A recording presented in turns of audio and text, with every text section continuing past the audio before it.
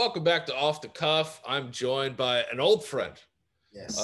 Some may know him as Clarity from the Vine days. You might still know him from as Clarity from Instagram or live on stage. But also, Mr. Greg Davis. How are you, sir? Man, I'm good. D-Lops, how you doing? I'm doing good, bro. It's crazy how things come full circle sometimes. It's like before I saw that you were coming on the show, I thought about you like 2 weeks ago, because me and my brother were talking about when he went out to LA and he met you. And he was like, yo, I played like basketball with them. He was like, yo, you want to know who took it mad serious? He was like, Clarity took it mad serious. Bro, I'm so competitive, bro. It's bad. Yeah, so it's crazy. And then like 2 weeks later, I was just like, yo, I was like, what was he doing? He was like, yo, he was playing defense and shit. Like, he was acting like that shit was the NCAA tournament. I started cracking up when he said that. He was like, yo, he was the man. He was like, I just remember when we played basketball, he was guarding me like it was game 7. I was like, yo, that's hilarious. Yeah, bro. And I'm little, so I got to overcompensate for people think I'm a punk. Hey, listen, man. I got my own Napoleon complex. I'm only 5'9", so like I know what it's like. Yeah. So listen, man. You're a comedian, influencer, actor, but obviously it all started with acting. We were talking a little bit before. All right, I gotta ask though. Were you ever scared on the set of Gullah Gullah Island by like one of the monsters, one of the dinosaurs and shit? Because every once in a while, like I have those moments where I think I'm like, yo, they're acting. Yeah. Like this dinosaur is a real thing. Yeah. Yeah. Were there people in those? Yeah. So actually, the guy who played Binya, his name, well, we had 2 of them. The first one, tragically, yeah, 2 dudes. Oh, okay. Yeah, so the other animals like the bird, pelican, whatever, that was like a puppeteer. Okay. But Binya was a real dude inside. His name was Philip D. Garcia. Cool cat, breakdancer. It's sad, man. He was like the first 2 seasons, and then like he had a wife and a kid, and then one day between seasons he was driving, got into a car accident, and died. Damn. Yo. Binya was my guy. Yo, shout out to Philip. Rest in peace, dog. That sucks. Family, yeah. Sad. But then we got a new guy, the 3rd season on. There was this new cat. I don't even remember his name, but everybody was so broken up over Philip. It was like we were kids too. Yeah, that's what I'm saying. It's just like, hold on, wait, like Binya's still here, but Philip's not here. That's gotta be tough. That's bro, it's too weird at that age experiencing something like that. Like having because we just filmed an episode and we were like, all right, I think we had just finished the season. It was like everybody was cool. He was cool. The break dancer, like, Filipino dude, long hair, like he was cool, young cat, like 20s, like young. Yeah, cat. Damn, that's terrible. And then just one day we got a call, like tragic news. Philip, we were like, what? Yeah. And then they were like, yeah, so we're shooting though still on Tuesday. And you're 9, you're like, what the fuck? What's going on? This business is fucking. The show, that phrase, the show must go on. They mean that shit literally. Oh, I'm sure. Listen, so who got you into acting? So my parents did, bro. So I got suckered into thinking I could become a Power Ranger. Oh. And because when I was younger, bro, I was obsessed with 2 things. Bruce Lee movies and Power Rangers. I took karate and stuff. So every day after school, I would race home and I would only want to watch Power Rangers and like I Love Lucy and like Bruce Lee movies every day without fail. Yeah. And the original Power Ranger shit though, like that new shit got all weird. That new shit is trash. Yeah, that new shit is whack. It's awful, bro. It's awful. Terrible. Like whack. Yeah. And so I used to watch the old school 1994 version when I was a kid. Yep. And I loved it so much. And I took karate as a kid too. So I think that's why I liked it. But anyway, I guess my parents, like any parent, you're concerned with your kid being a slut. All they want to do is just watch TV. They don't want to move, which is funny enough because I grew up to be in this business, a filmmaker. I'm obsessed with movies. So I get it now. But my parents, and not knowing what to do, they were just like, we just want him to be active and not just hanging in the neighborhood. Because I grew up in in that neighborhood where it's typical. You know what I'm saying? My parents didn't want me Right. around that stuff. So they were like, we need to give him some activity. So I asked them, I was like, how did y'all get it started? Because I just remember watching Power Rangers. My mom comes in the house one day and she goes, and I'm sitting in front of the TV. She goes, they must have had already been talking about it. Right. Like, do you want to be an actor or something? You want to try acting? What you think about acting? I was like, acting? I was like, well, what's that? And at the time I was watching Power Rangers and she pointed to the TV. She was like, what they do? And she meant acting. And I looked at the TV like, you mean I get to be a Power Ranger? And she was like, yes, boy. Yeah, let's just go. So yeah, I get to fight. I get to meet Zordon. That's fire. Bro, I went to the because they interview you, right? To see if you got it. Yeah. Whatever. Pizzazz or whatever they call it. Yeah. Whatever. What, you're like, why are you here? And I was like, my mom told me I could be a Power Ranger. So where's Zordon and all the putties? My mom was like, just stop, shut up, boy. Answer the lady's questions. I mean, I am. Yeah. I felt betrayed, dog. I felt betrayed. I was like, where's Zordon? Where's Rita? And she was like, boy. Yo, Rita used to scare the shit out of me. Man, Rita. But when I think about Rita now, I'm like, man, who's Filipino auntie? Like, she was so random. I know. And she would like scream and shit. And I don't think she spoke English because it was like super dubbed. At the time you think it's normal. Yeah, I was like, this is horrible editing. If I watch it now, I'm like, yeah, this is really bad casting. It was awful. It was so bad. Bro, that was a hit back in the day. Hell yeah. Dude, I used to run home. Yeah, dog. And watch like reruns and shit. Yeah, dog. And watch it. I remember. Who was your favorite Ranger? Tommy, yeah. I mean, it was red, and then everybody had a crush on the Pink Ranger. Yeah, everybody liked Jason, the leader, and then Kimberly the Pink. But Tommy was the outlaw. He came in as the Green Ranger. He turned into the White Ranger. Plus, he was a bad guy that he turned him good. Yeah, he had a fire ass flute. Yeah, that was him, right? Yeah, and then oh man, that should have come out mad big. Ew.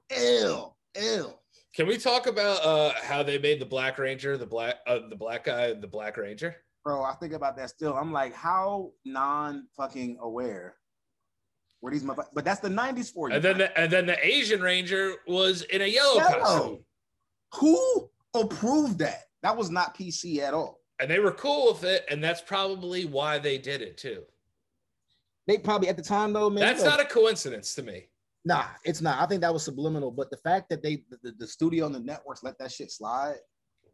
There was no but that goes to show you how embedded in our culture, even at that time, whether it's conscious or unconscious, racial biases and prejudices are fucking embedded into the fabric of our society, my G. Oh yeah. And it's so much so that you would fucking think like, yeah, let's make the Black Ranger the black. Let's make the black guy the Black Ranger, make the Asian girl the Yellow Ranger. Like, yeah. And let's make the white boy the all-American white boy red, because red, white, and blue is fucking country. And he's got to be the leader. And he's got to be the leader. Jason's punk ass. Like, he wasn't even Tommy will whoop Jason's ass, dog. Yeah. This is very true. And he did. He did on a couple of episodes. That's why they had to make him an ally. Yeah, they had to. It's like, yo, this dude keeps busting our ass. We got to be friends with this guy. Kelly, go over there and do something to him. Go. Yeah. It took 5 of them and they still couldn't beat him. He was like, all right, fuck, I'll just join y'all. He was a savage. Yeah, bro. But that's wild though, because you want to know what's like back then, obviously it's like not on the grand scheme of it, but it's like I feel like if a Black Ranger came out now and he was in a black uniform, it would be perceived differently. It would be cool. It would be an empowering type of casting. That's a good point. I think back then, well, like perfect example is like, God bless the dead, with Chadwick Boseman. Yeah. You know what I mean? Like people were like, yo, I don't get what this movie means. I was like, yo, like you have to understand what this movie means to millions of kids. That not even us, kids. It's like, like, listen, like everybody was throwing everyone. It didn't matter what your race was, but Black people, my friends who were Black, who have Black children, they were just like, yo, it was just so fucking dope. That's it. That's what it was. It wasn't like a big thing. Like I'm talking like on the smallest scale. I was like, yo, like, do you see Black Panther? He's like, yo, I took my kids. That shit was fire. One of my boys was like, yo, I felt like when I saw him for the first time, like one tear came down my face. And I was just like, yo, I was like, I feel you. That Denzel and Glory tear. Yeah, that Glory tear. He was like, yo, he's like, I just saw how pumped up my kids were. And he was like, yo, it was wild. And I was just like, yeah, all right. We like, because in any profession, that's why, like, I'm lucky. I'm very, as Pete Davidson would say, miscellaneous in the face. Like, you know, like, you know what I'm saying? So, like, depending on, like, how my hair is, what hat I have on, I get racially profiled all the time. But when you're black, you can't really hide that. You know what I mean? I don't. When you were so how long did you were born in Florida? How long did you live in Florida? Born and raised. I didn't move born to and LA raised. 19. Okay. No. I moved after I graduated high school, like a week. So I was 17 or 18 when I left Orlando and went. Okay. So you born and raised in Orlando. Tell me what life was like in Orlando for like those first 19 years before you started like acting full time in LA. What was your neighborhood like? What were your friends like? You know, like, because you alluded earlier that your parents saw kind of what was going on outside and they were like, let's get this kid to be a fucking Power Ranger. Try and get him out of here. Yeah, exactly. Try and get him out of here. Let's get out of here. Well, yeah, bro. Like, I mean, sometimes cliches are cliche for a reason, I guess. But I'm from Orlando, bro. So I was born in this neighborhood called Tangelo Park. And I went from Tangelo to Pine Hills. The nickname of Pine Hills is Crime Hills. Yeah. So, like, I didn't know anything different. When you're a kid, you're from a place, the only time you see anything different is on TV. Yeah. So I didn't have a different experience. Like, I was just from Orlando. Like, I thought it was normal. So I'm from the South, man. Like, you know, where big rims and like on some Miami, like Trick Daddy Dollar, like the South, slowed down, chopped and screwed music, gold teeth, grills, dreadlocks, niggas wearing their pants down to the ankle, you know, candy coated Caprices and old like 1974 box Caprices.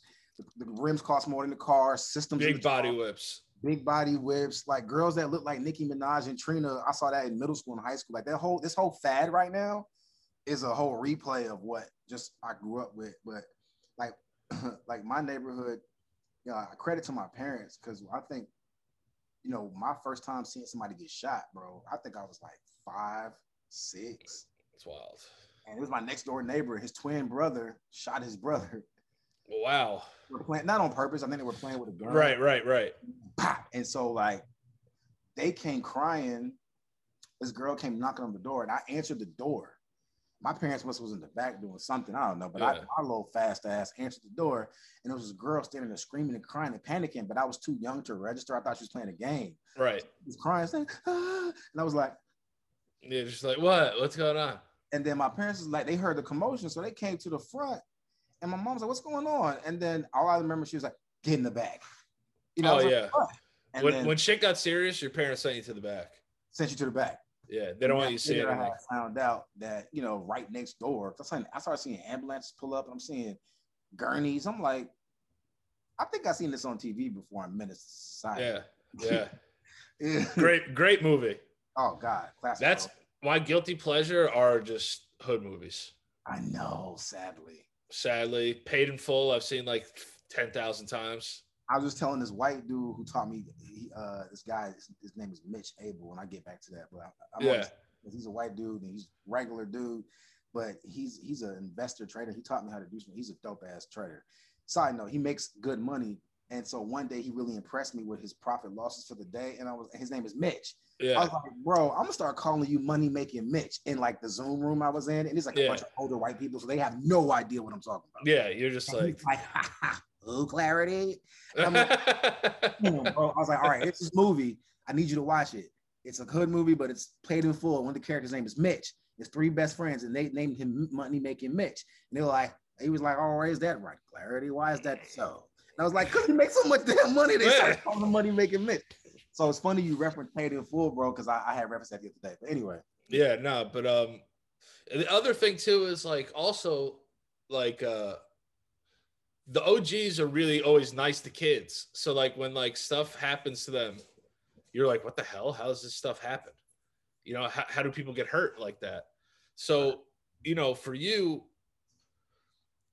when you moved to LA, Yeah. where'd you move to in LA?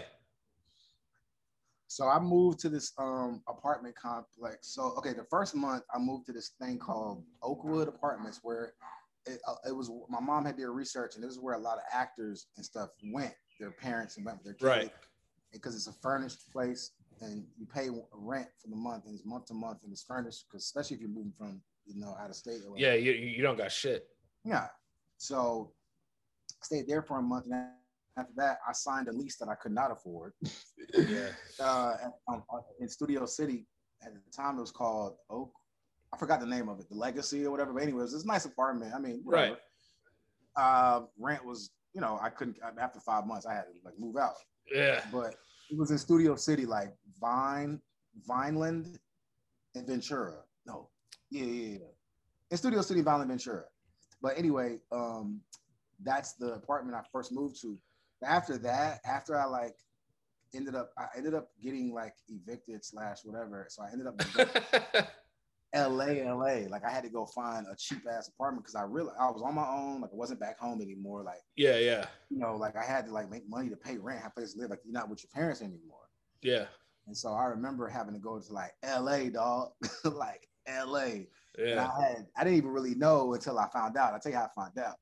And I had like this girl was renting out a couple rooms. She had a couple other random people from Craigslist type stuff.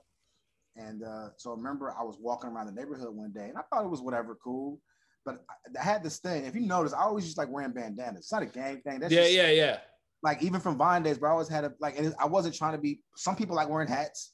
Yeah. For some reason, hats never looked good on my head. Bandanas had their run for a long time, especially with like Jadakiss and like Dipset, and everybody was rocking bandanas on their heads. People were rocking paper towels on their heads. Bro, paper towels. Like Jadakiss album cover has a paper towel over his head. And it's super hard. So dumb. Oh, it's a great album. But the irony is he has bounty crosses. Yeah, I'm just like, I did it. I was like, yo, I'm going to turn this fucking thing into a goddamn bandana right now. I mean, you got to give it to these dudes. These dudes were brave. But anyway. Oh, hell yeah. So with that being said, it was what we grew. It wasn't like you were trying to be some color shit, no.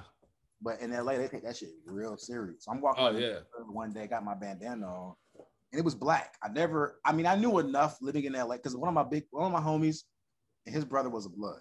So I knew a little bit of, and I seen Boys in the Hood. Right.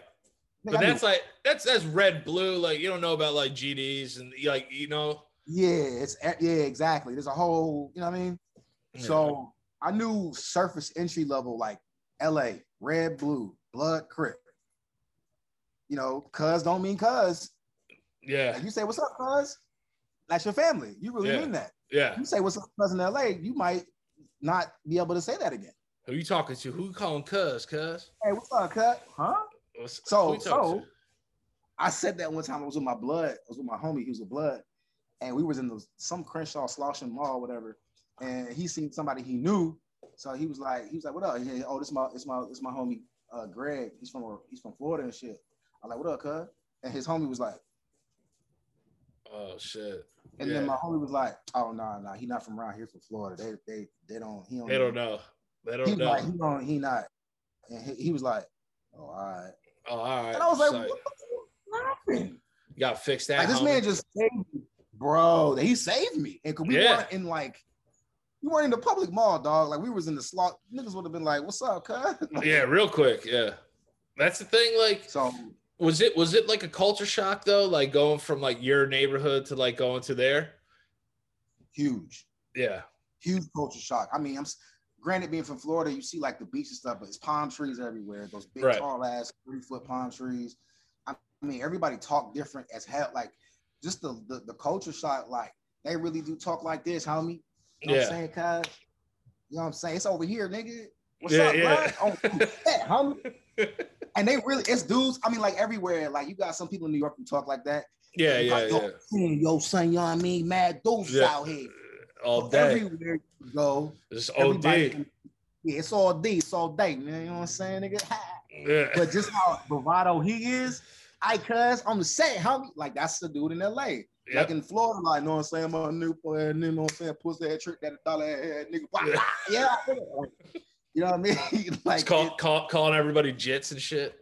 Yeah, jit, bro. Yeah. My dad called me that growing up, dog. No, because my girl's from Fort Lauderdale, so and then she went to college in Orlando. She went to UCF. Word. Yeah, so did my daughter went to UCF. Oh, cool. Dope. Yeah. Yeah, so it's crazy, like even like now, like I always ask this question, especially, you know, to my black friends in the entertainment industry. Just like any other job, it's just as hard. But here's the thing that's crazy is casting. They'll send out actual notices of casting being like, hey, what's up? We need a black male between this height, this age. It's kind of crazy to think about, right? That it's like when you see like a super fat like lady in a movie, she answered a casting call for that. So 100%. So like people get away with like typecasting because it's entertainment in LA. Sure. For you as a black entertainer, do you understand like, hey, listen, like that's just the business? I wish it like, do you wish it wasn't like that? But you just understand like, hey, listen, like that's the business, especially earlier on when you first moved out there. For lack of better terms, like people want you to sell your soul, right? And do like all this other shit. Do you think that racism in show business, since you've been in it, has gotten better? Yeah, I mean, yeah, it obviously has, and, right. And I only say obviously because they're not making, and I only say that not in a whatever way, like obviously, like, yeah. I mean, I wonder, but then I was like, okay, well, but they were doing Hattie McDaniel roles, and if the black people were Baids and Butlers, and now we can win Oscars, so I guess sure it changed. right, yeah. But do you yeah, the out forwardness of it. Have you ever been taken back by like a casting call, kind of just being like, yo, these motherfuckers are trying to play me? No, I mean, I understand your question, but like, I think it's different now. I think where it used to be, I don't know if it's racism. Not obviously racism in Hollywood exists, but in LA, I think it's more or less racism, although there are racists. I think it's less racist and also just ignorance. Like it's just blind ignorance. Like LA is just full of blind ignorance, and it's blind ignorance is PC-ness, and it's about the mighty dollar. And they're more of, yeah, sure. Are they racist? Are they as racist as people in Texas that are just blindly like, we don't want any niggas around here, right? Yeah. Versus people in LA, they don't, bro. Like if you don't make them any money, period, they don't give two shits. But like that's the real thing. And they may make racial decisions based on money. Like they'll be racist, but only because it's not profitable. Right. Like blacks didn't get good roles, not because they didn't feel like a black could do a good job, but when they tried to put the movie overseas, Asians and other people weren't buying, going to the movies to see people with black leads. That's why Denzel and Will Smith would get every fucking black world movie, and Wesley Snipes, because they transcended internationally, and that's where the studios really make their money. And the TV networks really. Because you're international. If a show comes out here and it's a hit, and now China wants it, do you know how much more they sell the rights? They sell licensing. They do all of that. A lot of money up front. A lot of bread. So even internationally, where you say people like Tom Cruise and these international stars, ones that you go to any country and they just think he's hot and he's sexy. Yeah, that's why they kept getting it. Also, you know, they said there was a stigmatism that black people don't go, and minorities don't go to the movies. So black minorities weren't being recorded as ticket sales. So they figure only whites go to the movies. So we're only going to put people in the movies and shows that they want to see, because we bootleg and steal cable. So they don't cater to us. Right. Yeah. See, that's the thing. It's like, you know, obviously we know that there's racism in every fucking profession. That's just how it is. Especially if white people started it. It's just how it is. You know, if they, you know, whatever they have their hands in first, they guess, you know, they'll help whoever they can along the way. But it's all about money, though. If you can make the money, they'll help you. That's just the sad It's thing true. about it. That's just the sad thing about it. That's why I said the green, bro. That's why I said the only thing that matters is that, like, sure, are there some? Yeah, they make yes. Yeah, But has it changed? Yes. that's good. That's good. I think it's getting. I think the time to be black and minority in Hollywood is now more than ever. Right. You see how many niggas is getting like Yep. great TV shows and stuff to where if you were white on the other side, you'd be like, damn, these black people get all the good roles. Like how we used to say for like years. But like even like I don't know if you saw like Black. Did you see Black Judas? Yes. Yep. With Lakeith Stanfield. Yeah. Like even then, it's like they would have put that movie on TV like one night 15 years ago. But now it's like it gets like a huge HBO Max release. Like I've always felt like even being like Puerto Rican and Italian, like it's a difference because I faced racism within my own family. So, you know, my dad was Italian from the Bronx and my mom was Puerto Rican from the Bronx in the 50s and in the 60s and 70s. So you already know what that is, you know. Oh yeah.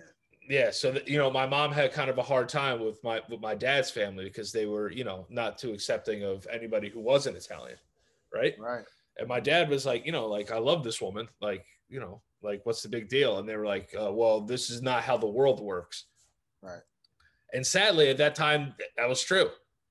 Yeah. You know, so I've always not an identity crisis, but like even like when I make content, it's like I feel like certain races and ethnicities have a hard time because it's like, listen, it's always like, hey, if you're a black actor, it's like, why they always got to dress us up like women?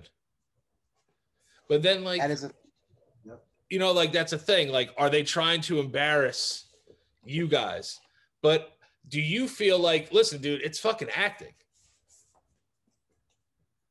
No, I do think something to the black comedian in the dress, the black man in the dress thing. I do too. I think there's something to, whether that's a rumor, a myth or not. I think I'm saying it's not so much in your face. Like the racism and the wars now are just more psychological than anything ever before. Yes. It will break you down mentally before physically. And I do think that's a thing. It could not be a thing. And that's just something that we said for years that we synonymized because it seems like every time a black dude get real big, they got to put this nigga in a dress. Yep. Whether that's a coincidence or not. So I do think it's a thing. I for sure do not think it's just acting. Right. Unless we're doing a serious piece and it caused the character completely justified it.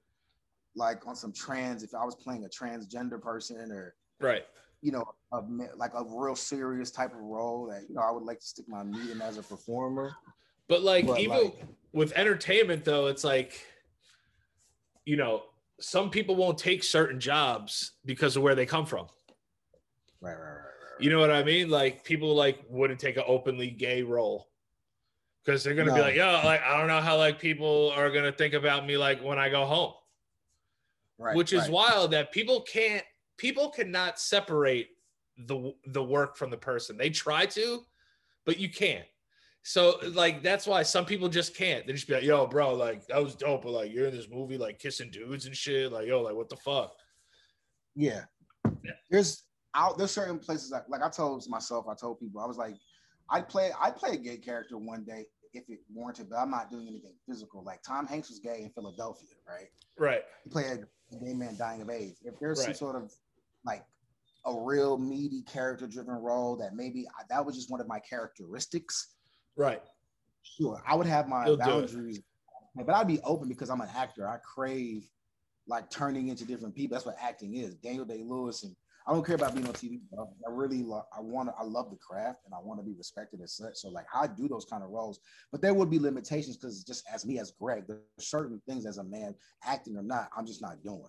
Right. And acting, you are supposed to connect with people, but that don't mean you got to do everything under the sun. Well, even if you did the role though, for you, it probably wouldn't come off as authentic because you wouldn't be able to buy into the role that much. Correct. It's all about buying for the role. Yeah, you know what I mean? And you know, it's crazy how, like, listen, dude, like I everyone says they'll do it until like it's kind of like time to like do it. You know what I'm saying? No, it's all good, bro. Family be like that, bro. Hey, listen, don't worry about it. No, it's all good, dude. Speaking of that, like, let's get into family. No, finish your thought, though. I want to hear that. What I was saying is like a lot of times it's people do have to go home and like they have to hear from like their boys or their family or whatever. And I think it's okay if people aren't comfortable with specific roles. I don't think that makes them anything of a bigot or ignorant or because they don't feel comfortable playing a role. I don't think there's anything wrong with that. Right. You know, I feel like, you know, listen, we're comedians, you know, we got acquainted through Vine and shit, which I'll get into later. But like, you know, if there was ever anything I didn't feel comfortable shooting back then, I just wouldn't shoot it. It's just I had control over it. You know what I mean? A lot of people don't understand that if you have boundaries as a person in an artistic craft, you know, you shouldn't be judged for that type of shit. Right. You know what I mean? Like people even like people that are listening, like you were like, yo, just like I have some boundaries acting wise. I think people should be able to understand that just as much as being able to understand somebody that's willing to go all the way for it. Absolutely. No, I completely respect if you're able to. That's how much like yeah. Some actors have been able to do that. Some women have been able to do that. Like, and that's great. I still think there's a version of that that's possible because as an actor, you believe going all the way. But even if there's certain things, I'll make a decision that justifies the character. I'm like, okay, but this could work as well. Right. Because I, like you said, need to be able to invest into that moment. Sure, I can say I'm an actor. I should be able to play or do or whatever. But it's not that simple. It's not that simple. It's not that simple. It's like, you know, and listen, we live in like a very PC world, especially when it comes to comedy. A lot of us, if you think about like, you know, the Vine stuff like we did back in the day, like we couldn't do any of that stuff like now. Like, well, I was thinking about somebody tagged me in one of the old ones I did. And I was like, oh shit, we was really out here revolutionizing this social media comedy. Because if this came out now, I can't share this. Oh no. And listen, like people know it's jokes, like it's comedy and shit, but like that's not a saving grace anymore. It's not. It's stage. That's what Dave Chappelle talks about all the time. He's like, yo, maybe on stage is different. Yeah, it should be. It should be different on stage, but with the era of social media, you can't do it anymore. You can't do it anymore. So like, think about it. It's like people have got themselves to wherever they've gotten themselves to their career. And then, you know, there's good things about the PC movement and there's some things that aren't. I'm just being honest. I'm speaking honestly when it comes to artistic expression. Now, are some things just extremely offensive? Yes. But if there's a story that you could tell within that, and if there's a bigger message that you're trying to convey through that, that's completely different. I'm not just saying get on a mic and spit every racial slur you can because it's like, oh, it's acting. I'm just like, no, we don't have to do that. But like, for me, I feel like I don't want to be censored as much as I want people to respect other people. You know, so it's a give and a take. Now, can we be the ones that can try to maybe mesh them? I guess, but it's very difficult right now to try and get like every joke you want off. You know, a lot of people are easily triggered now. When you're on stage, are these things that you've written into like your routine and stuff like that? Or do you understand like, you know, I'm going to be true to myself and like my fan base? Or are you willing to go out of your comfort zone to be like, oh, listen, I'm going to say whatever I want up here? I'm going to say whatever I want on stage, bro. Yeah. it's different than making videos. Like even back then, there's certain things I wouldn't do, even though those things I would. But now as an adult, just where I am in my life as Greg, forget clarity, like as a man, as Greg, man, where I am, what I've seen, I have to be true to what's in my heart and what's on my head, and I got to talk about my experiences and how I see it. Because there's too many times I silenced myself. Now there is a such thing as respect. Like I ain't saying go on right. I just disrespectfully, just untastefully. But if you have common sense, you know that already. Like, but sometimes common sense ain't common, my boy, because people are complaining about some things are valid, some things are just like shut the fuck up, please. Yeah. Please shut up. You know, it's we can't complain about everything when it comes to entertainment. There's a lot bigger things going on besides, you know, entertainment nonsense. If someone says a joke, like, yeah, well, it's just like, yeah, you had a bad set. You know, it's just like, you know, let's not use that. Let's not do that one next time. But I feel when like how you were saying, for you to be yourself, that's what your fans want to see anyway. You know, and for you, when you're doing comedy as to acting, you said that you didn't really know that you were funny growing up. That's no gas.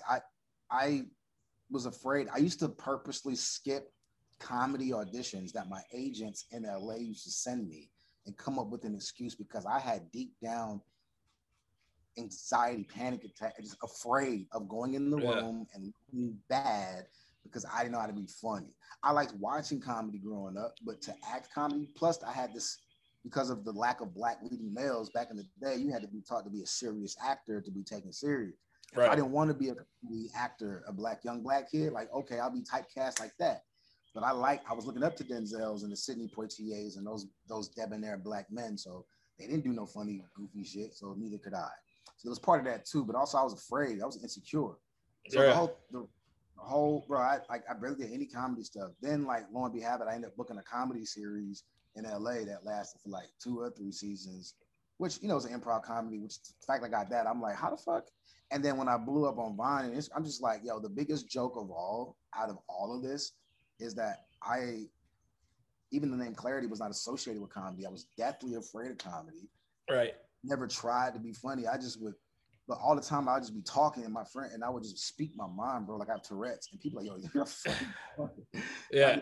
I'm not trying. It's like, yo, you're funny. And one time, friends were always, I'd just be going off. And friends were like, yo, you're funny.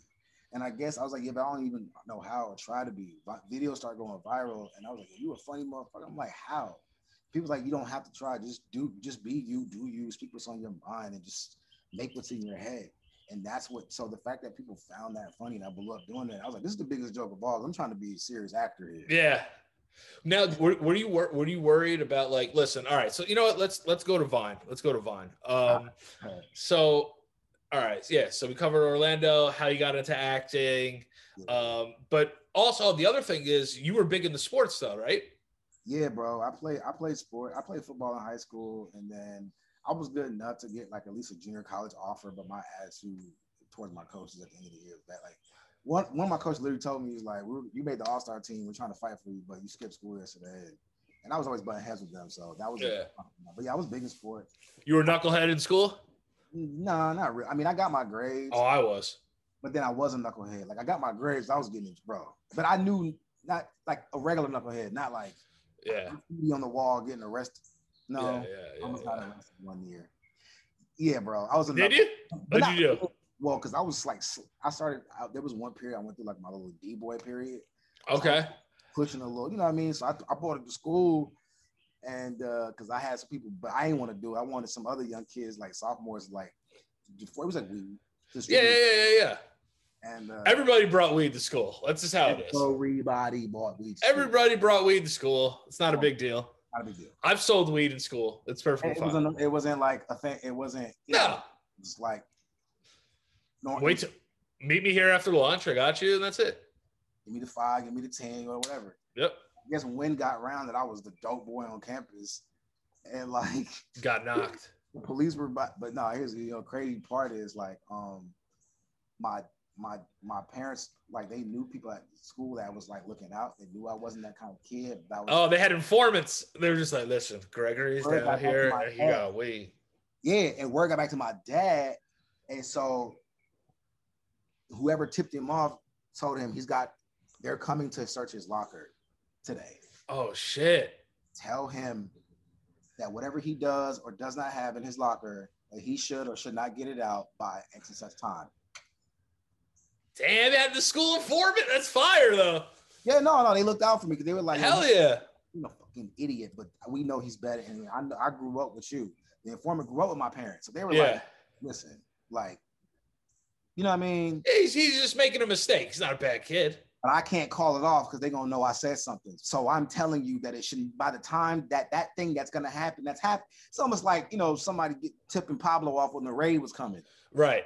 And then all the FBI, everybody get there, and they, ain't nobody there. Yeah. So, all right. So you're a little bit of a knucklehead, Smith. We all were. I was 10 times worse than you. So don't worry about it. Yeah. Don't feel bad about any of that stuff. Okay. So, all right. You move out to LA. How do you find the Vine app? Yo, so true story. There's this girl I had a crush on at the time. That'll do it. Following her on Twitter. And she tweeted a video. When you like somebody, you're always watching and liking everything they post. Even though yep. Engage with it to get their stupid shit. So I was always watching everything she posted. And one time she had posted a video on Twitter, but it links to an outsourced app. So I tried to watch it, and then it took me off and took me to the app store. And it was like, download this app to watch the video. And I was like, I don't feel like downloading no app to watch the video. It's like, what is this app? I'm done with all these social media. At that time, I was so done with social media, dog. I hated it. Like, we had just came from the MySpace era and the Facebook, and I was like, social media is dumb. I hate all of it. Yeah. Twitter, done. And then so I was like, Vin, what's Vin? I don't want to download this dumbass green Vin app. What's Vin? So I was like, but I want to watch this video. So I was like, oh, fuck it. So I downloaded it, and it was like, create an original account or open an account through Twitter. And I was like, bro, this is becoming too much. Like, I just want to watch what she posted. Right. You had to like end up like signing up for the whole thing yourself.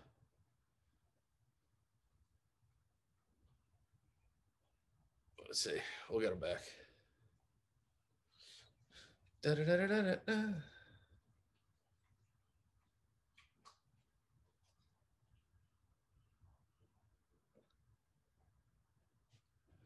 Let's see. Did we lose him?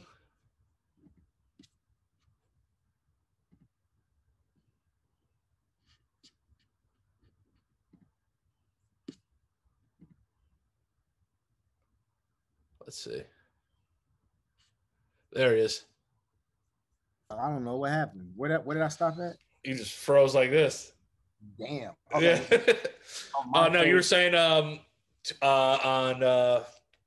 Twitter, Vine, you just wanted to sign up. You just wanted to see her videos. You were just trying to see some cheeks. I just wanted to see her videos. Yeah. That's yeah. So it had the option of like create an original account or open an account. And I was like, I'll do the least minimum. So I did the Twitter route because I was lazy. But the funny thing is my handle name on Twitter at the time was already Clarity. Oh, okay. That was because I was doing a lot of spoken word at the time and performing around LA. So I wasn't like getting a name for spoken word, but I was like, I wanted to be at the time, I was like, I want to be the biggest spoken word artist there is. You know what I'm saying? Yeah. I want to be deep, brother. Yeah. And so I was like, but I need a name to take it serious. So let me find this name Clarity. And me and my friend came up with Clarity for that. Now, fast forward. So I changed my Twitter handle account in August of 2012. I started doing Vine, like, when did Vine, like, right before the summer, bro. Like, around then. May, June is when I started Vine. So, like, when I created my Vine account just to stalk this girl, we just automatically put Clarity on it. Ah, okay. And I watched the video and I was like, this is stupid. It keeps stopping. Why does it keep stopping? She's like choppy. I was like, what is this app? So I tried to play with it. Let me see. And I thought it was broken because every time I lifted my finger, it wouldn't record anymore. Yeah. Broke, man. And then wait, how long is this? 6 seconds. Like, who the hell can make a video in 6 seconds? I was like, this shit's dumb, bro. I fucking hate social media. And I like logged off. And looking at Vine, I was like, man, I need to delete this shit off my phone. This shit's dumb. And something was like, I was like, I got distracted. I was like, nah, I ain't gonna delete it. And I just didn't give a fuck about it. This Vin app. And so one day I'm starting to see people at my church, like at the time I was going to this church in LA a lot, and I started to see people around it kind of use it. But I still didn't know what it was. Then this dude, Batch, King Batch. Yeah. Back in the day, I used to follow him on Twitter, and I kept seeing him tweet these little videos, and I was like, "What is this?" I knew he was an actor, so I didn't think it was weird, and I knew he was from YouTube, so I didn't think anything of it. I just thought it was like a YouTube video that was really short. I didn't know what it was, but I saw that he kept posting. They would be short. They were short and they'd loop. Anyway, so then when I started seeing people around me at my church use it a lot, I noticed it looked the same. I was like, "Oh, that's that app that dude Batch be posting." Like, it's like, yeah. What is that? Oh, it's like stop motion at the time when people were filming here, then they premiere here, and they would like get closer, like stop motion. The way Vine was like the creators of like super artistic. Like you had the idiots, and then you had like super. I don't know how they did it, Viners. Oh yeah, and that's what Vine was supposed to be, like the Megan Margolises of the world, like that or Megan Signoli. Yes, no, like that's who Vine was created. They hate the way Vine turned out. The original creators, that's why they all like. Oh, I'm sure. But yeah, man. So you were an OG. You were there from the beginning. From the beginning, bro. Like I saw Marcus Johns hit $1 million. I seen Nicholas Margalis make dummy money. Yep. I seen Jerome Dart, all them cats. Like I seen everybody hit $1 million. Yep. Before I seen, like I said, Marcus Johns was the first guy to hit 1 million followers. It was just like, what? Yeah, it was wild. I mean, for that, I missed the boat on TikTok. I should have been on there like way earlier. But like, too old to be dancing, bro. I can't do it anymore. Bro. I can't do it, dude. I've given so much of myself. I can't do it. What were you saying? Oh, my bad. No, I was just saying TikTok's not even on my phone. No. Like I made one and like somehow I got like 30,000 followers. I don't post on it though.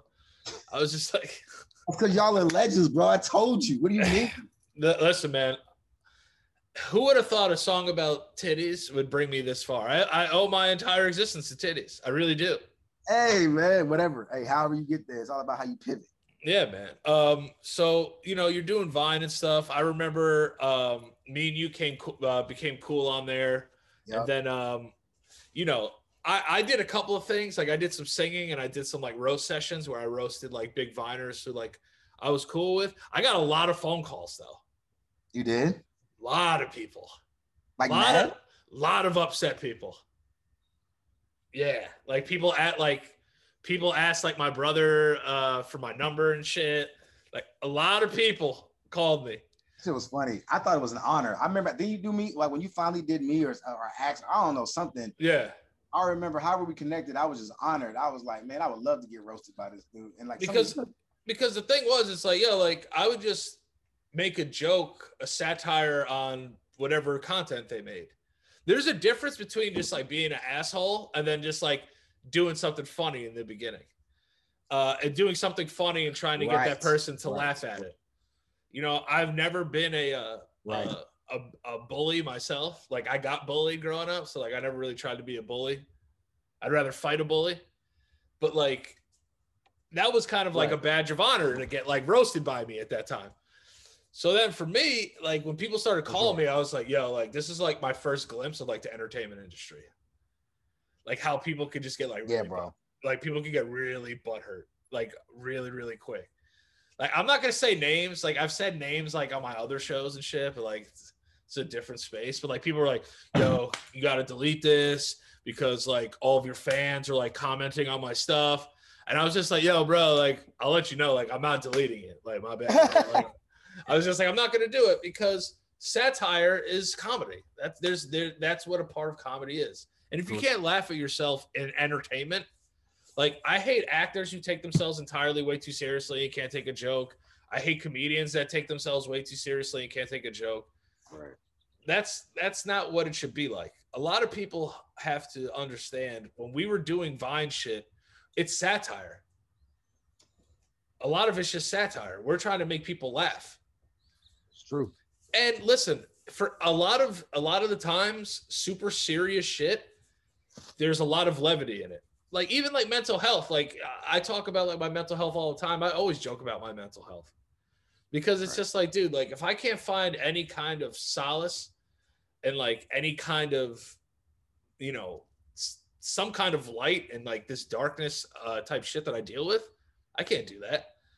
I need to laugh at my problems. If I can't laugh at my problems, I can't be around. I can't exist. I agree. You know? I agree with. That's what I mean. I can you hear me? Yeah. Oh, like, I agree, bro. I think what you said is just key, and I hope a lot of people catch that. You know what I mean? Because first of all, I admire you to talk about it openly because I think we all have a form of it. But you think about mental health, it has such this negative like connotation to it. Like, oh, something wrong with him. He got mental health. I'm like, bro, your dumbass got you all got mental health. Oh yeah. You don't realize it or you don't understand what form of it or not, but it's just for some it's more deeper than others. Like even being anxious is a form of mental health. Oh, for sure. Do you have like general anxiety? Do you have like anxiety when it comes to like I just thought you spit on me. He's like, everyone has mental health. You fucking son of a bitch. Scumbag. That was roasting me on Vine back in the day. Yeah. Son of a bitch. Also love that quick side note. Also love that you got to work with Kevin Hart back in the day. I've always respected Kevin Hart, like because he fucked with like influencers that like, you know, like obviously he knew you guys had a buzz, so like that's tapping into another audience. You know what I mean? Smart. But for him to like do like kind of stuff like that, and I think I told you during the time, but I was happy you rose to the occasion. Like a lot of back in the day too, it's like we would do like, you know, like funny sus raps. Like that shit was funny. Yeah. Remember that. You know what I mean? Like I still do that shit from time to time. Yo, like you like I'm trying to think bro, because it was Eric Dunn. I remember Eric Dunn. It was cats like, dude, you used to do that shit. It was like you and Eric Dunn were like the only guys on Vine doing the sus raps, right? Yeah, because it's just like, yo, first of all, I'm not from the hood, all right? But I know people who are, and their life is completely different. What they can rap about is different. So I could either rap about just being a suburban kid or just make funny raps about being sus. I was like, I'm just going to be because here's my whole spin with that too. Yeah. Hip hop music is one of the most homophobic genres of entertainment. It just is. Half of them are gay. Yeah, you know, and half of them are probably gay, right? And then for me, it's like, dude, the funny thing is if a gay rapper came out on a song, you know, so I was just like, yeah, like that would just be funny. Yeah. So it's just like, yo, bro, it's like, let's spin it on its head. It's a very homophobic kind of genre of music just by going by lyrics. You know, I'm sure they're not homophobic maybe in real life. Maybe they are. It's whatever. I don't know. To make it satire and be able to be like, yo, I'm going to rap about what nobody raps about, being super sus. Right. And, you know, it was like to a point where people had to find their lanes on the internet. And like, we've all made content like maybe like we weren't proud of, but I don't give a shit. I really don't. Like, I like doing Vine, I really started to realize kind of like what anxiety was. Like my brother, Mike has it. Like my brother, Mike has Tourette's. So like I've seen like, yeah. Oh shit. I never knew that. Yeah, he does. I mean, you know, so yeah, I mean, yeah, it's fire. It makes him who he is, you know? And that's what a lot of people don't understand is like the reason like a lot of entertainers are like, you know, we have this connotation like for comedians, like we have to like be depressed. It's like, we don't go out of our way to be depressed or be anxious. Right. Since for 10 years, we've had people kind of shape-shifting our existence, right? Right. In terms of this is like before, like you have kids and shit now you have something real to live for, right? Yeah. But like for us, I would always get performance anxiety, and that's when it started. Like I could start like feeling like, what the hell is this feeling in my chest? I'm like, what the hell is like why am I like feeling like I can't breathe? Like, why am I feeling like this? And then as time got later on, you know, I started partying too much and abusing drugs and alcohol way too much.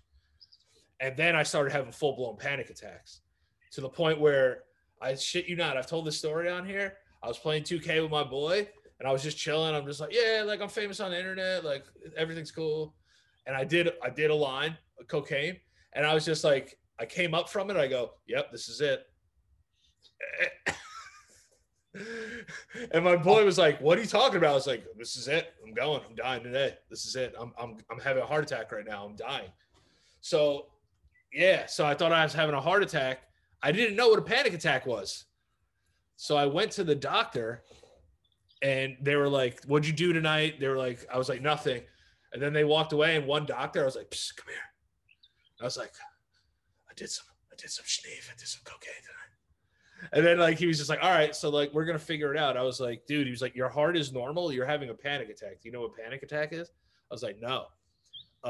And that's how I found out like what panic attacks were. And then I started having them all the time. The reason I bring this up, like obviously you're burning right now. Does burning help you with your general anxiety? No, it helps me with something different. What helps my anxiety is what helped my anxiety, because I didn't smoke for that, because I told myself if I felt like I needed to smoke for that, then I would not smoke. Right. Because I wanted to beat that on its own. Yeah. I don't want to use something to do it, because if one day that thing was snatched away from me, then how am I going to beat it? I'll be dependent on it. I'm a big admirer of people that do it. Like, I take medication. I'm bipolar, so I take medication. Right. But you know, yeah. but really, you control it. I mean, I never spent 24/7 with you, but yeah. If you spent 24/7 with me, you'd be like, yo, this dude hasn't stopped singing for 25 hours. You know what I mean? Yeah, you just be like, yeah, this guy has not stopped like singing or like talking to himself. See, for me, it was I just always thought like this was normal, like mood swings and shit, like they were normal.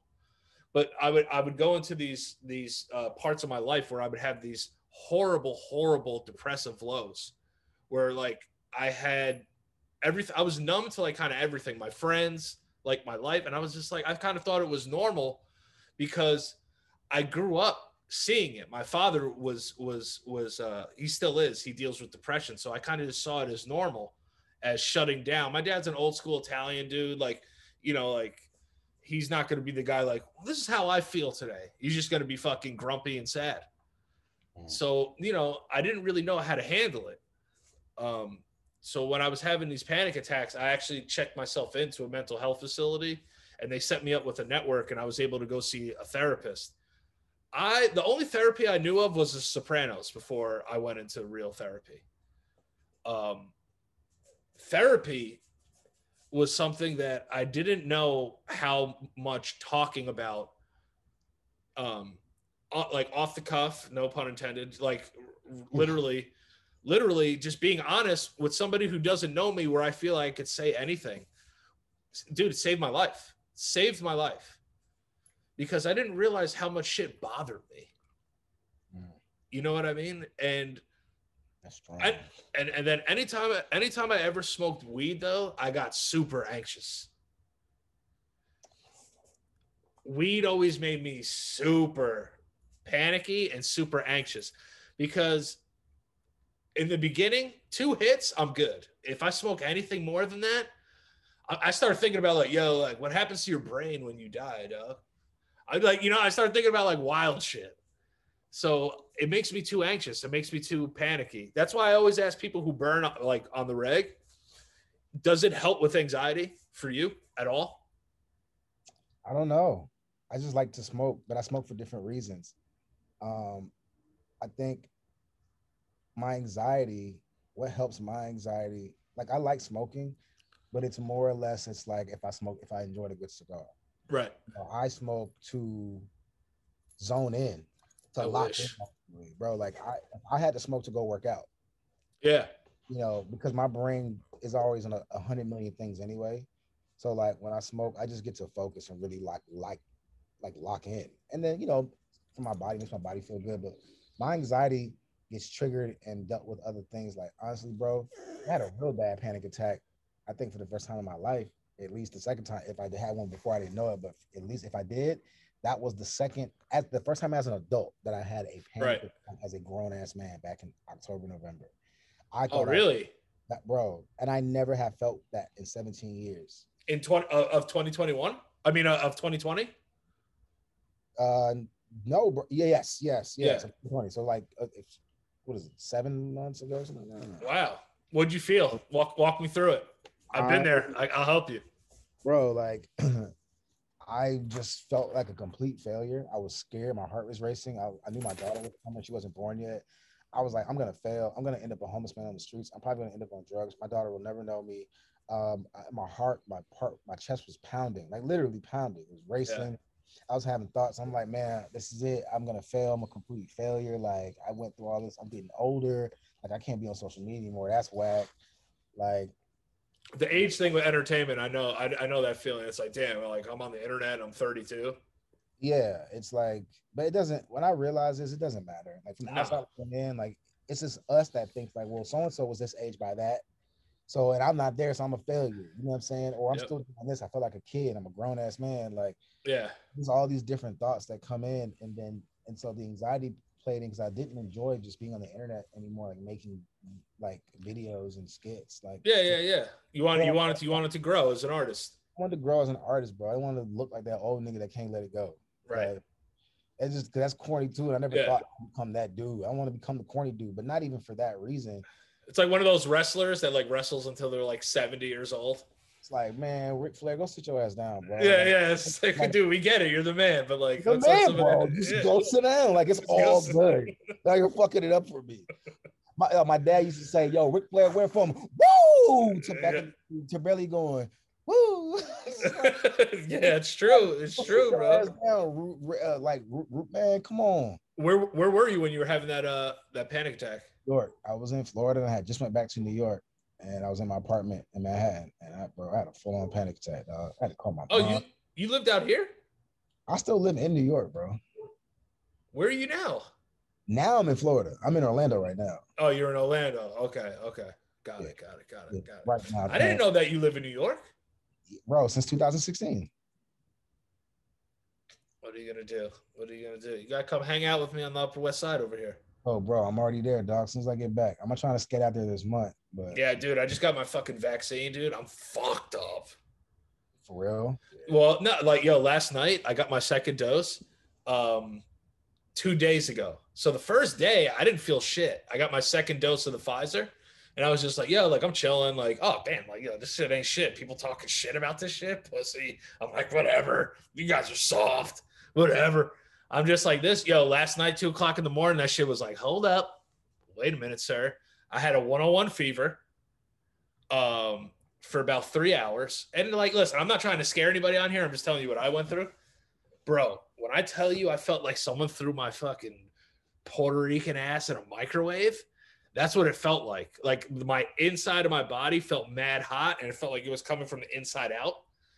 And I was like, hold up, let me go downstairs and check my temperature, because we have one in my building where like you walk in and throw your hand up and it checks it. And my shit was like 101.3. And I was like, oh, fuck. But my fever broke like in 4 hours. I took some Tylenol and like that shit went away. Yeah. But like now it's like I'm just mad tired. Like exhausted. Wow. But wow, bro. Yeah. It's wild to think about. Like they're like, I get why people don't want to get it. Like I fully understand that. But dude, I'm asthmatic and I'm diabetic. Like, yo, bro, chill. Like if I get that shit, it's a super wrap for me. And like I was like, damn, bro, we had to get some fucking virus that just fucks with the two main things I have. I was like, fuck that. I was like, I'm not doing that shit. But do you think you'll get vaccinated? I after hearing that story, probably not. Man, you know what it is? It's just like I'm like historically they've come out with vaccines. It take like 4 years to make something. they come out with this vaccine in 4 months, 6 months. I get the argument, bro. I really do. Like, people can't be like so naive to be mad at people that like aren't gonna get it.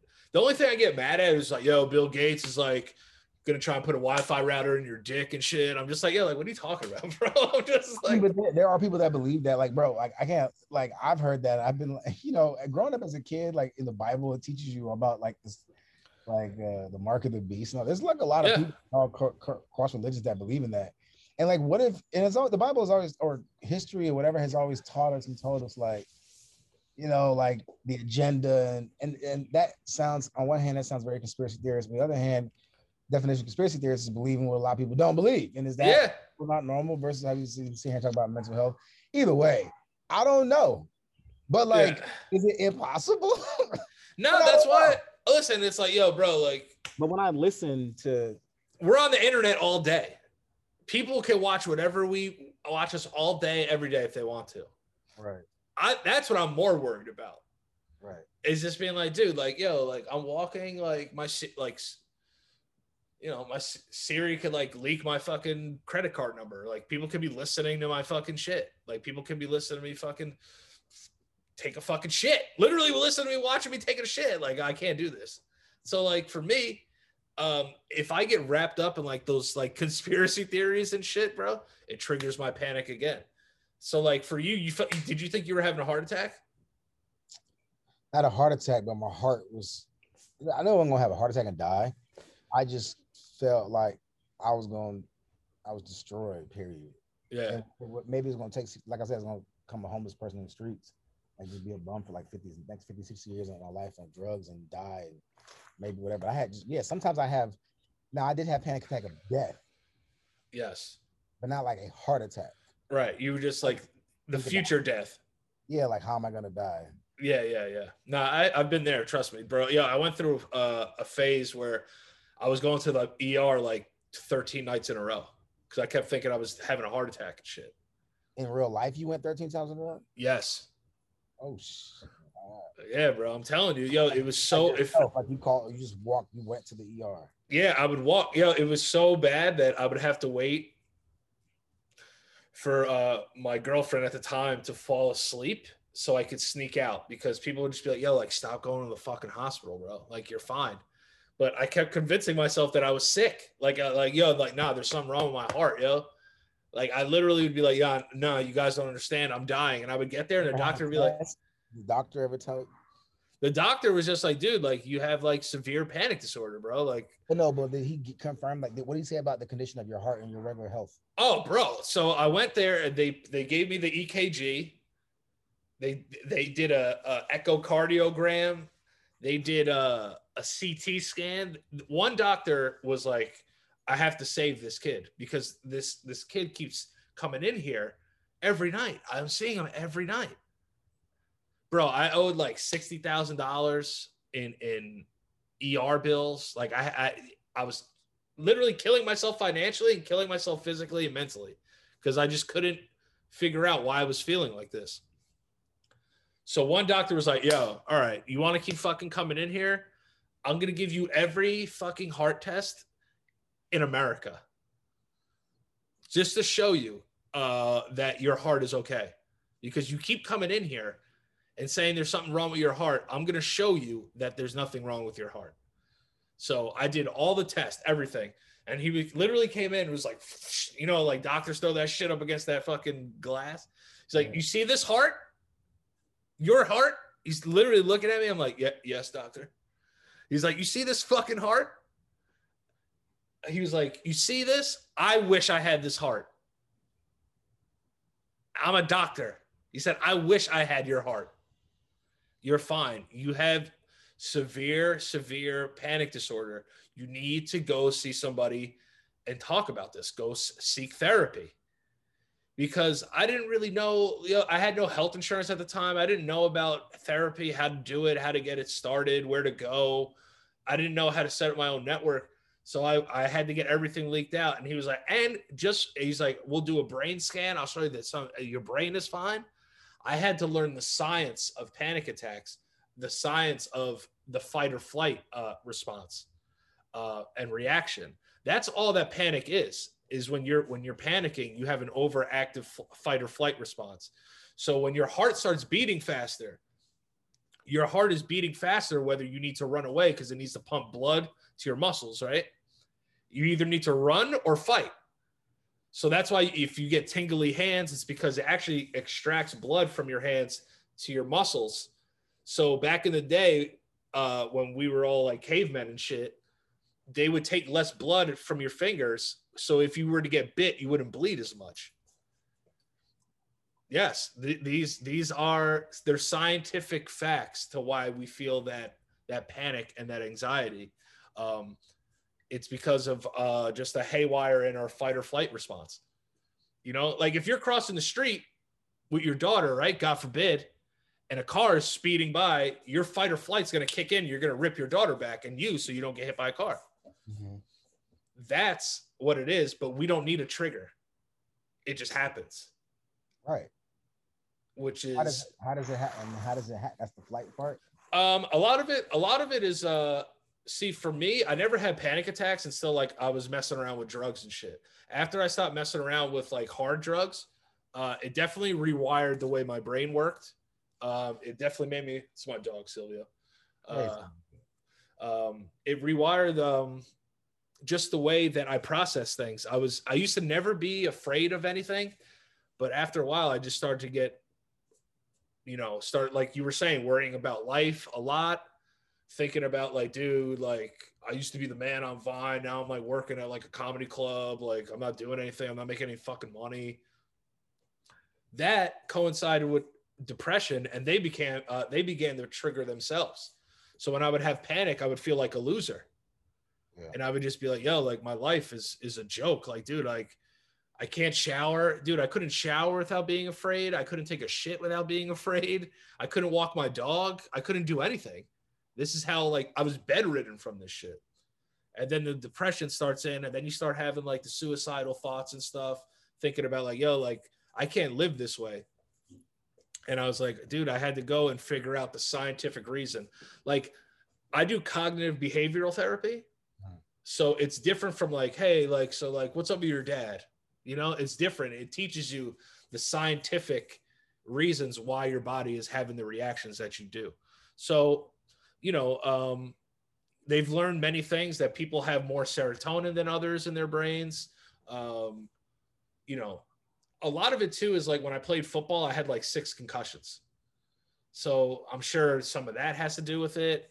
But yeah, I didn't start triggering until I started having reactions from fucking hard drugs and alcohol. And that shit just left me with like severe panic disorder. It fucking sucks. But, I know how to treat it now. I know what's happening with my body. A lot of us don't know. So that's why you end up going to the hospital. But that's what happened to me, man. Did you go to the doctor at all after, or you just like let it ride out? I let it. Well, so I called my mom. My mom was a Southern praying church. Yeah. So she prayed for me. I called her. I called one of my closest friends. I called my brother, and then this Harmony and one of my close friends, Danielle. She's basically pretty much like my sister. Yeah. My mom, like those are like my adopted kids, but we're like really close, the 3 of us, and they're like my best, like not only friends but family. That wasn't like my siblings, right? Because I'm the only child, so right. I called him, her, and my mom, and my godmother, and I just asked them all to pray for me. Yeah, it's like that, dude. Let me tell you something. When you feel that panic and that stuff like that, oh, it's a come to Jesus real quick. Real quick. Oh, I start praying, dude. Like I've been going to church every Sunday for 30 years. Oh, wow. I'm like, dude, God, if you can just get me out of this one, I will never do anything wrong again in my life. Because to have that feeling in your body of just being like, yo, I can't control the way I'm feeling right now is terrifying. It's a horrible feeling. But I'd be calling my mom too. But my mom at one point, she was like, listen, Danny, I'll pray for you all you want, but you got to get your fucking shit together. You need to figure this out. Right. Because, dude, I moved back in with my parents like for like 10 days. I couldn't leave. My dad slept in the same room as me for like 10 days because you just knew like, yo, this kid is having a really fucking hard time, dude. There was like a 10-day stretch there where I was like, dude, I'm not coming out on the other side of this. I'm going to end up fucking hurting myself because I couldn't live like that anymore. Think about what you had, like your heart attack. Not to say it's worse than yours. I'm just comparing to what my symptoms are. I went down the dark. Yeah, Yeah. I feel you. And just doing that shit for like 24 hours. Go down like a rabbit hole mentally. Oh, yeah. Dude, I always say this. The biggest hater that you need to worry about is yourself. Yeah, man. You know what I mean? Because once we start more than other people do. Oh, dude. And once we start doing it, we figure out like, all right, now I'm not good at anything because we're our biggest haters. Yeah. We are. We hate on ourselves way too much. But if we're hating on us because we think we know ourselves better than anybody else, then it must be true. If I think I'm a loser, I must be a loser. Right. You know, if I think I'm a piece of shit, I must be a piece of shit. Right. It's not true. It's not true. The mind is a very powerful thing, dude. Yo, people can give themselves the flu. Mentally, you could give yourself a cold if you believe it. You can give yourself back pain. You could give yourself anywhere on your body, dude. You can manifest this, and your brain will actually give you physical pain. This is what I'm saying. We have to understand, like, I had to learn scientifically how my fucking brain worked. And what I don't know about it that's going to help me in these situations where I'll be walking my dog and just be like, I'm like, yo, I'm going to fucking die, dude. This is it again. This shit's happening to me again. But now I know I have some armor now. I have coping mechanisms for a lot of things, like, you know, and then you realize there's other things in your life that happen to you that have affected you way more than you thought they would. You know, whether it be stuff with family, stuff with friends, decisions you've made, things that have happened to you, it becomes a part of your personality. It gets embedded in your DNA. It gets embedded in your brain. This is just how it is, you know? And my family has a history of mental health, and it's also hereditary. So these are like all this shit that I had to deal with. And when I hear people say that they had a panic attack, I immediately get a soft spot for them. So now I have a soft spot for you. But, you know what I mean? Thank you. In terms of, you know, the dark spots that you go out, how are you doing with those now? Are they a little less common? Because I know you have kids now. Yeah. How many? One. Yeah. And when was your daughter born? 2/21/21. 2/21/21. Congratulations. You are a new dad. That's beautiful. It's a wonderful thing to hear. You thought you were stressed out before, huh? Yeah, nah. This has actually been not stressful. Like, good. Had its stressful moments. I'm just like, yo. Stop crying. Yo, just, I mean, at least right now. Can you just hold the cry for like 10 minutes, please, so daddy can finish it, you know? Yeah. But like, I knew what to expect, and I accept what it is. It's been moments. Right. But overall, man, I love my daughter, man. Like, that's a beautiful thing. Yeah, I'm starting to have more and more fun with her every day because she's starting to become expressive. So now I just get with this little human, and like, she just brings me joy. Like, sure, she'd be crying sometimes in my ear when I'm trying to like literally be on the laptop. So I'm holding her one hand. Yeah. I'm trying to type. I'm like, yo. Yeah. You can't be hungry in like 45 minutes, but yeah, nah, it's less stress. She actually gives me energy. She gives me motivation to do what I do. Beautiful. What's her name? Ava Amora Rose Davis. Beautiful. So tell me about the day she was born. Were you nervous? Were you just ready for her to come out? Because we're the guys, we got the easy part, right? Yeah, we got the easy part, man. We got the easy part. I saw it firsthand, man. All respect to her mom, to my daughter's mother, man. Like, I was there right there with her the whole time, and they're savages. And she's a beast, bro. Like, we got there like at 6:30 or a little after 6:30. By 8:21, she was born. Wow. So she went to the hospital. That's a Whole Foods trip, bro. He came back with a baby, though. That ass, bro. Went to the grocery store, came back. That could have been us. Like, went to the grocery store, came back with a baby. Like, and she did it with no epidural. Beast it mode. all natural, under an hour, under like the whole thing was like an hour because we got there like after 6:30 and she was born by 8:21, bro. So got there, filled the paperwork, labor, the whole shit, born, chilling by 8:21. The crazy thing about women too is like they want that. It's like, yeah, I want to have kids. I'm like, you have to have it, right? I don't got to do shit. I'll be here. So, you know what I mean? Now also too, for you, I think it's very cliche to say, but now you have not a brand new lease on life, but like you have a whole other mission now. Yes. That's crazy to think about. Yeah. You know what I mean? Yeah, it is a whole nother mission. But it's cool because this is kind of where I wanted to be sort of as a man at some point in my life to start to right. And the fact whether the knowing of her coming helped propel it or just speed it up or just like help me skip a level to get here, I'm happy because this is where I wanted to be anyway. Right. Even the way I think now, I've always wanted to think like I was like, when you gonna grow the fuck up, Greg? Claire. Yeah. And like things like even finding out when she was first gonna be born, like finding out when she was pregnant, I was just like, man, like this is for real now, bro. Like it's always like, no, you have to really make it word some sort of a cup for her, not even for you anymore. And maybe if that helps you help yourself as well, but it's like this is you got something else to live for besides yourself. You have something else to be responsible for besides yourself, and like you need to do that, bro. You got that added motivation. Do you feel stressed from that, or you feel just more like in terms of I'm ready though? I love it because I always need because like we talked about earlier, like acting, you need to be fully invested. I am the type of person that needs to be fully invested in whatever I do, and I have to have good reason to do it. I know I'm capable of a lot of shit. We all are. Yeah. But being capable of and having the motivation and the whatever how to do it is a whole different thing, and that encompasses so many different things. The execution, the execution is the hardest part. Didn't mean to cut you off. Sorry. Yeah, no, that's it. The execution is the hardest part. And so I've always wanted to do certain things and be a certain way and learn certain things and think a certain way. But like things like her just help me. It's like, okay, now you need really to do it. Stop saying it and do it. Yep. Speed it up. We got time. That's why it's just now you got to do it. Now you got to do it right now. Not even now, but right now. Yes.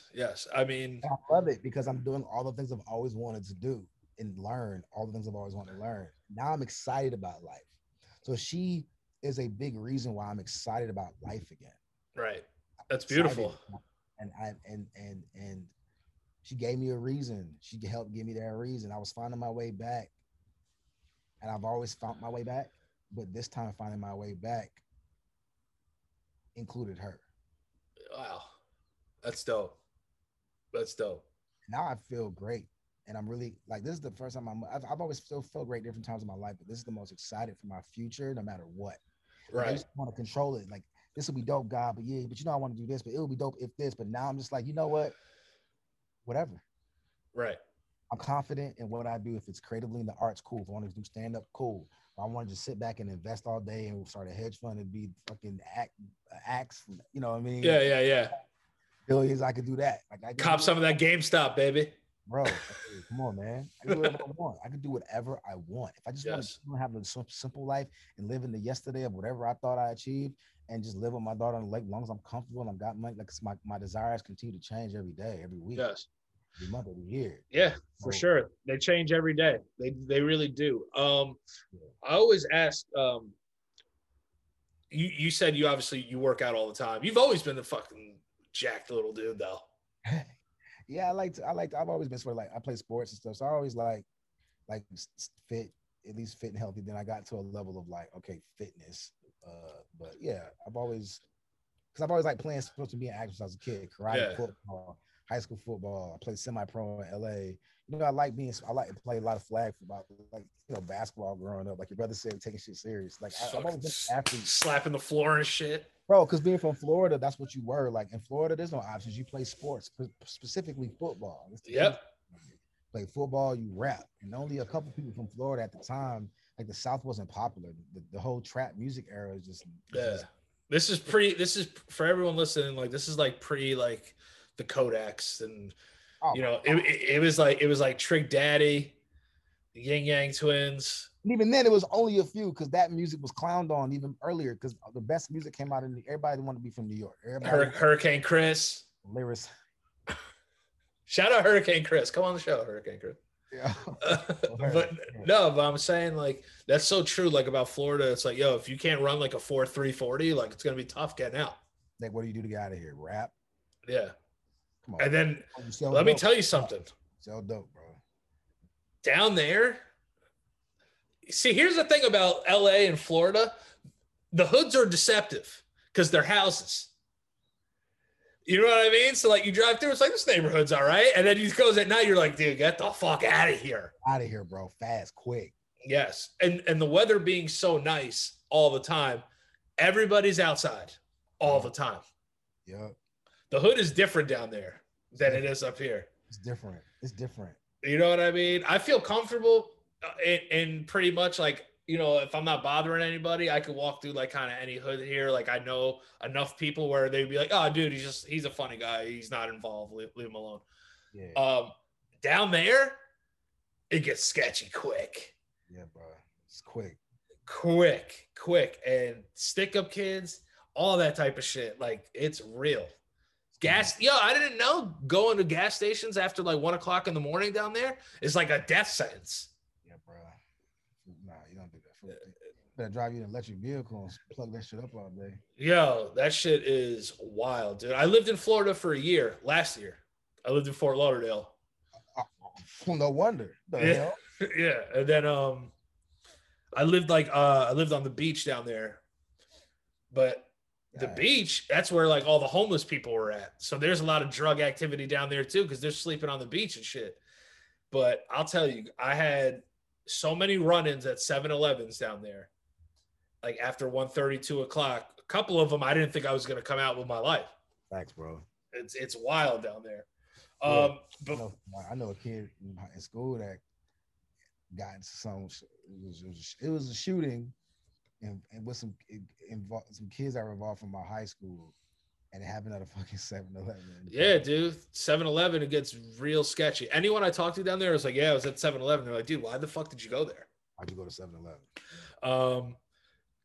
Two more questions. I'll let you go be a dad. Do you still talk to anybody from the Vine days? Oh yeah. Oh yeah. A few people, man. Shit, you again now. Yeah, that's it. Like I think didn't we speak?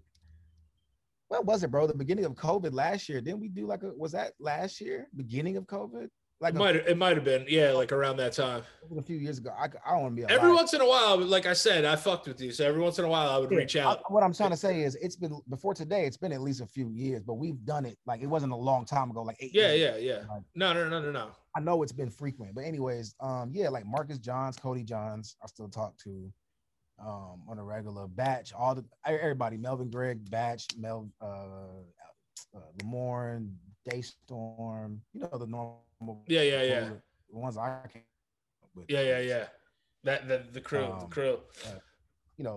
Eric Dunn. Dunn's my man. Yeah, Dunn's a good dude. That's the guy, bro. He's the OG. He's the OG legend. He's an OG. Florida Viner too. Florida Viner, man. There was a pocket of Florida Viners, bro. Hell yeah. Big FAU group, FSU kids. There was like a whole bunch. The Florida kids was me, King Batch, Eric Dunn, Robbie Ayala, Cody Johns, Marcus Johns. Yep. Who else? Who am I missing? No, he's Texas. But anyways, yeah. There was a bunch. Yeah, bro. It was a Florida. Oh, Lele Pons is from Florida. That's right. See, my thing was, I was like, yo, like, nah, I'm not gonna like sell out. Kids, sell out. Don't worry about it. Go get your money in Los Angeles. Don't worry about what anybody thinks about you. Thankfully, I was able to rebound, and I live a nice life now. Yeah. But listen, you guys, listen to me. This thing on. If someone offers you to go sell out, go fucking sell out. Okay. I like up until like 3 years ago, like I've been the starving artist. I'll sell whatever you want me to sell now. Give me a fucking check. All right. Bro, put that up and make it. And now I understand the concept of money. Like I'm not too prideful. Like, and it's not even Fuck no. like how is this? You're using something that, quite frankly, we get paid too much to do. Hell yeah. It's like if you don't get your privilege, punk ass up, man. There's people that gotta go like. Bro, I sold an NFT yesterday for $3,000. Shut the fuck up. Yeah, dude. I sold one of my "Let Me Suck Your Titty" NFTs. I thought about making all. That's all I wanted to get to with you. Whether we stay on here, do it off the line, but Yeah. My old Vine videos into NFTs and stuff. Yeah, you should. I did it yesterday. I was just like, I want to make a little money today. For one. Yeah. Well, they pay you in Ethereum, so it was just like better, even better. Yeah. So they paid me like it was like what's Ethereum at now? Like 0.2000. So like yeah. So I got it I got it 2,500. I got 1.5 Ethereum yesterday. Like a little. So there's like a site. We'll talk about it after. I'll tell you like the site. I don't want to leak it because like we're getting money out here. Get money out here. Know what I mean? But yeah. So I sat in my bed yesterday and sold an NFT. I love that, bro. That's what I'm saying. It's just like, yo, like you said, take your old shit and make money off of it now. That's what I'm about to do. I got to go back to New York because I got all my old Vines, bro. 500s and hundreds and hundreds on my laptop. Yeah, sell it as a collection. You can do the whole thing. Sell behind the scenes, how we made videos. Yeah. When we was all hanging out, like all your old favorite, like, bro. That's what I'm saying. Make a Vine documentary. Sell it. NFT it. Oh, shit. Yeah, just give me 10%.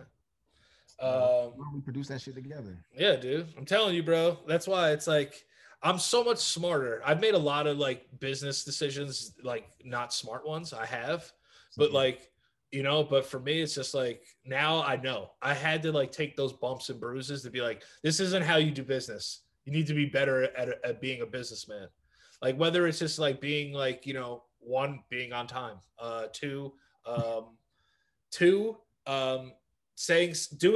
through with what you said you were going to do, taking care of your money, other people's money, because people are invested in each other nowadays. That's how it works. These are things I had to learn, bro. I had to fuck up. I just had to fuck up. People have to understand we all have to fuck up. Now it's, do you stay in bed and worry about it? Or do you get yourself up and get yourself help and figure out, you know what, when I get in this situation later in life, how do I not fuck it up? Right. Our lives are a compilation of fuck ups. That's just what it is. There's always things we could do better, right? But it's the things that come from the shit that we fucked up. You know, we lose certain things. Now we have to persevere. We need to learn how to get to this next level. And this is all part of the business, dude. Nobody thought podcasting would be as big as it is. No one thought that social media would be as big as it is. People invest millions and millions of dollars in people like us every day. Right. You know? Right. Stay ahead of the curve, though. Yeah, absolutely. And I'm glad you brought that up because we're definitely going to connect offline. Yeah, I agree with you. And that's what I meant when I said earlier when you asked me, this is what I'm like excited now as a grown man, like all the things I've ever wanted to learn about being forward thinking and being innovative. Used to think like, how did Elon Musk become Elon Musk? How did these great people become great people? It's like we have, bro, like being now talking about crypto and NFTs, like, bro, we are potentially when our parents were around when they said, what is www.com? Like we're there, bro. Yeah, man. Rack up and this is the new gold rush of how people, rich white men and everybody else got rich in the 1800s, that Rockefeller money. Yeah. Bread that we can like set our generations up on. Anyway, off shit they created, off of regulations and rules that they created. Exactly. They're just like, yeah, we'll do like this kind of interest rate. The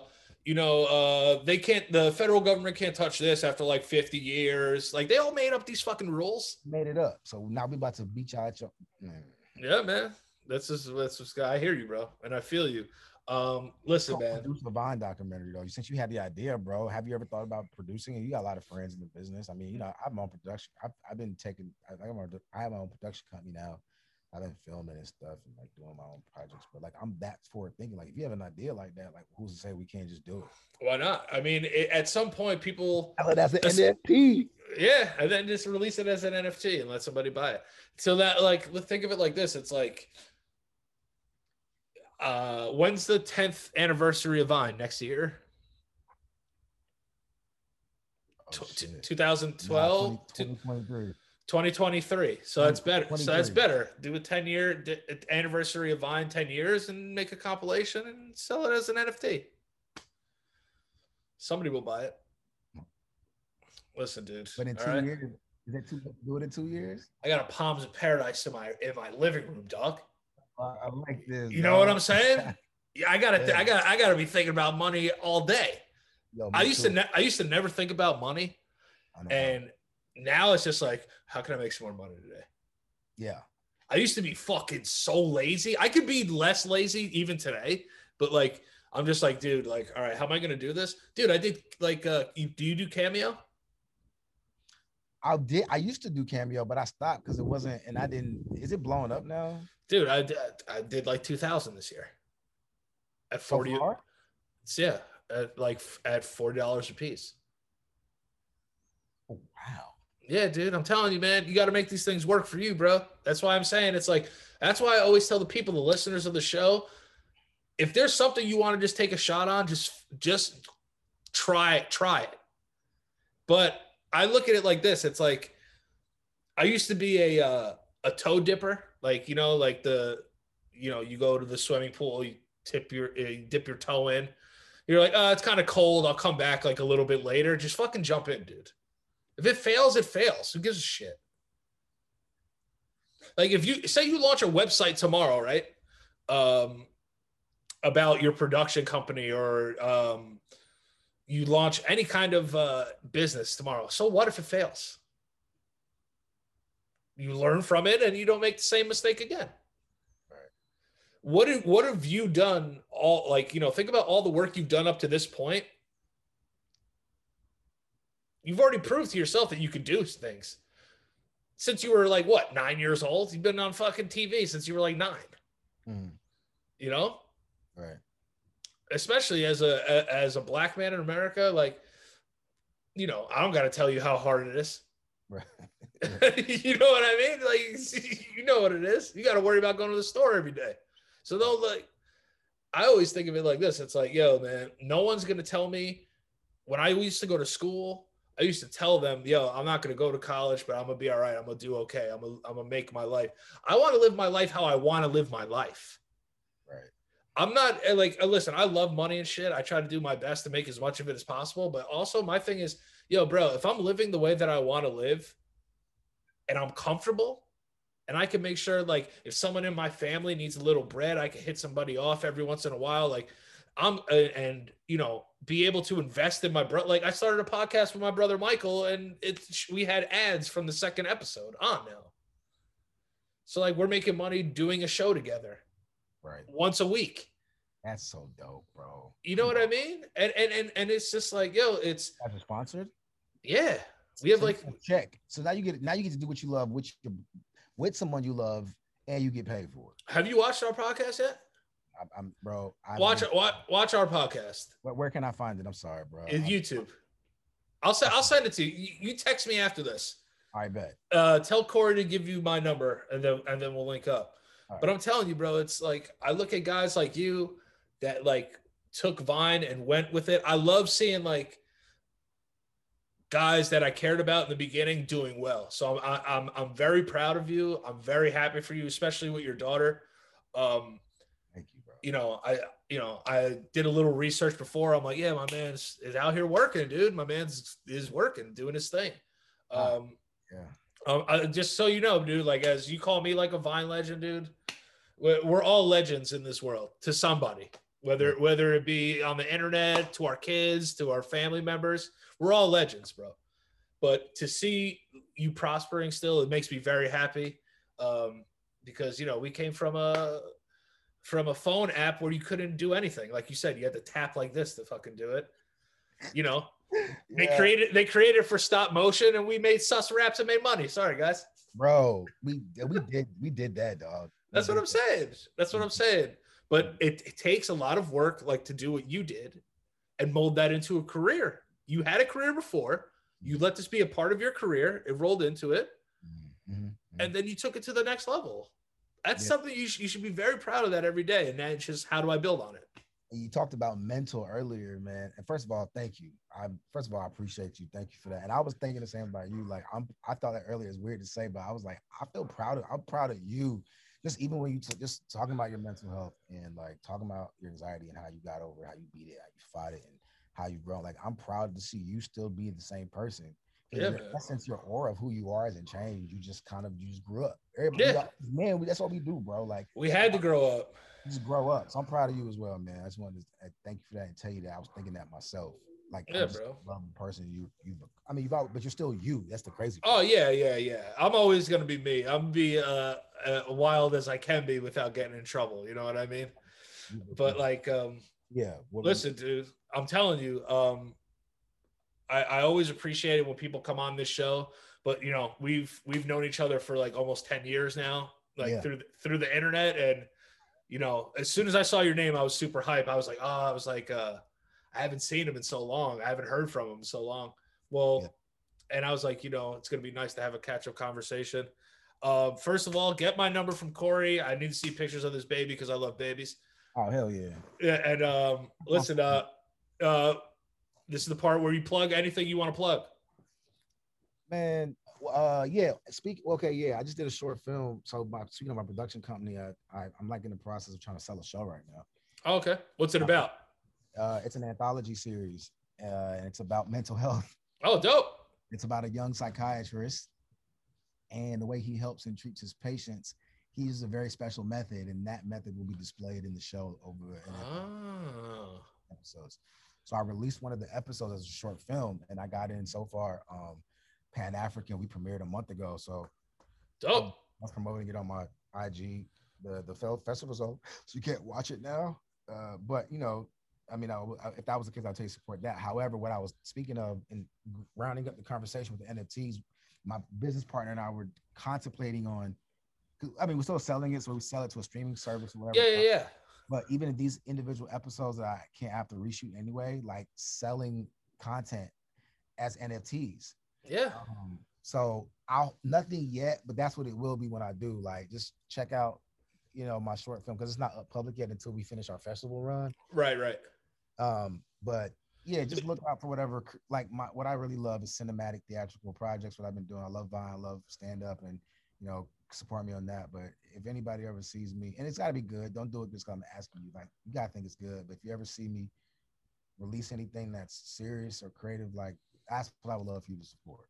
Yeah. Whatever is in your life, you or whoever watching, watch it, buy it, $8. You know, because I'm trying to revolutionize.